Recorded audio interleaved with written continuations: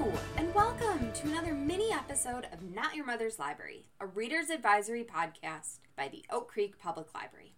It's Leah again, recording you guys another mini right here in my living room. My cat is snoozing beside me, so if you hear any kitty snores, either enjoy or ignore them, depending on whether they bother you or not. This week, I wanted to talk about true crime. This is an episode that I have wanted to do for quite a while, but I wasn't quite sure how to approach it. I know not everyone is a fan of true crime, and that some people might not want to hear about it at all. I thought I would pick some of my favorite books that are true accounts of crime and very lightly touch on what the book is about. I won't go into lots of detail. That's what the book themselves are for. All right, the first book I'd like to talk about is Devil in the White City by Erik Larson.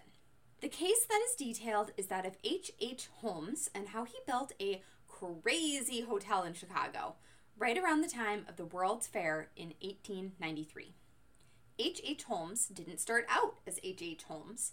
His birth name was Herman Mudgett. He was married multiple times to different women at the same time. In his early criminal career, he worked with some other guys to commit insurance fraud using cadavers he had access to as a medical student. But he didn't stop there. In 1886, he moved to Chicago and started going by H.H. Holmes. He started working at a pharmacy and eventually was able to purchase it. After he did, he started work on a building across the street using many different local contractors. He tried to get out of paying for the construction by claiming inferior work or that it wasn't completed, and it sounds like it at least partially worked. What he ended up with? A building that no one else knew the layout of. There were soundproof rooms, doors that went nowhere, rooms that had chutes to the basement in them, rooms that could be totally hermetically sealed. Basically, he had a whole bunch of private torture chambers in the building. This is where most of the murders he committed happened. I'm not going to describe any of them to keep this as potentially family-friendly as possible, but if we circle back to the book rather than the case, the author does do a very thorough job of describing the so-called murder hotel and what it probably looked like, and how Holmes committed the crimes. He definitely killed 9 people, claims to have killed 27, but he is actually suspected of killing over 200. You see, during the World's Fair, there were so many visitors to Chicago, some of whom were totally alone, and H.H. Holmes was supposedly a very charming gentleman. It's hard to know just how many people were lured back to his supposed hotel with him. What Larson does very well in this book is set the stage for what the world was like around the World's Fair. He provides a lot of background for how Chicago was selected and what the city was like at that time. You really get a feel for what life would have been like, which is great because unless you're a historian, you might not have a clear picture. You also get a really great look at what the World's Fair was like. If you enjoy Larson's writing style, he has written a number of nonfiction books, all very well researched on a variety of topics. For instance, another of his books I enjoyed is entitled In the Garden of Beasts, and it takes a look at an American diplomat family in Berlin while Hitler rises to power. All right, let's move on to another true crime book, The Good Nurse by Charles Graeber. I'm very fascinated by medical history as well as true crime, so this book really appealed to me. This book features the case of Charlie Cullen, not to be confused with Edward Cullen from Twilight. Charlie Cullen was a nurse, and he was implicated in the death of as many as 300 patients, which really does make him possibly the most prolific serial killer in America. And it's a really scary concept, right? Medical professionals are people we place a lot of trust in, and usually that trust is not misplaced. But in Charlie Cullen's case, boy, was it misplaced. I do want to mention that a lot of policies and procedures in hospitals were changed after he was caught. The case resulted in a lot of change, which was probably a really good thing. Patient safety laws were passed after the arrest, state nursing boards revised their processes, and internal process changes were made at hospitals. So don't be terrified to visit your local doctor or hospital, especially given our current pandemic situation. Anyways, I don't want to get too far into the crimes that Charlie committed. He worked at various hospitals around New Jersey and Pennsylvania for a 16-year period. He was dismissed by various hospitals over that period, but always found another job someplace.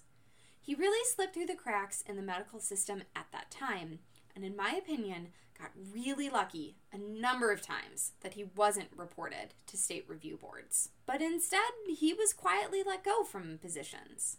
Basically, his crimes were committed using medicines that patients didn't need.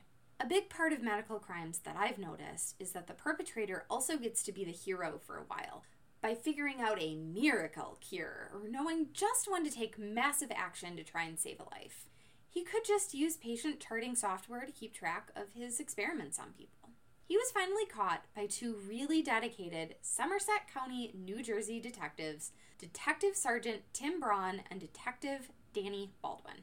They enlisted the help of one of Charlie's friends, a fellow nurse by the name of Amy Lauren. She started monitoring some of his activity at work and would report it back to the detectives.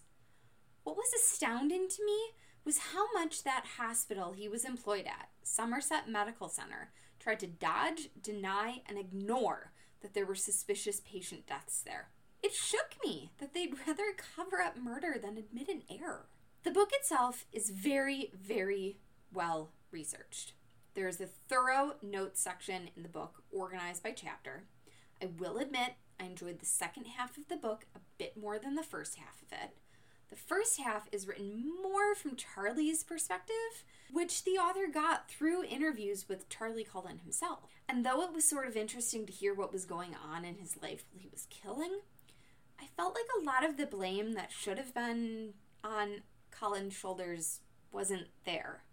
Because the crimes were written from his perspective, they have this feeling of being inconsequential or minor things, which they're absolutely not. They're murders. The second half focused more on the dogged investigation by the Somerset County detectives, along with Amy, their confidential informant. That part zipped right along for me, and I very much appreciated being able to read about his arrest and the interrogations. Everything was all wrapped up, you know? Interestingly enough, this book came to be because of a request for a kidney donation. Charlie Cullen could donate. He was a match. But there was a giant uproar about whether he should be allowed to. It resulted in catching Charles Graebner's, the author's, attention. He wrote a piece for New York Magazine entitled The Tainted Kidney. From there, he fleshed it out for this book. And I think that brings me to the end of this mini episode. I hope I gave you guys enough detail about the cases you're still interested in checking out the books.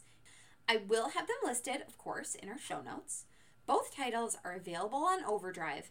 Devil in the White City has both an audiobook and ebook format, but The Good Nurse only has the audio format. There are plenty of true crime books out there. If neither of these cases piqued your interest, then look under Subjects on wplc.overdrive.com and scroll to Nonfiction. True crime is its very own category.